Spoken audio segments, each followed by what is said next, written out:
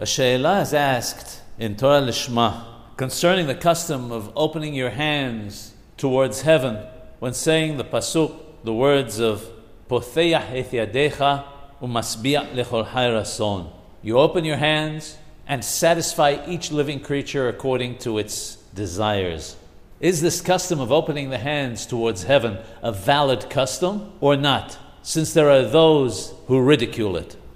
The answer is that we find numerous examples in the Nabi, in the prophets, where an action is done by human beings on earth to strengthen the desired action in heaven.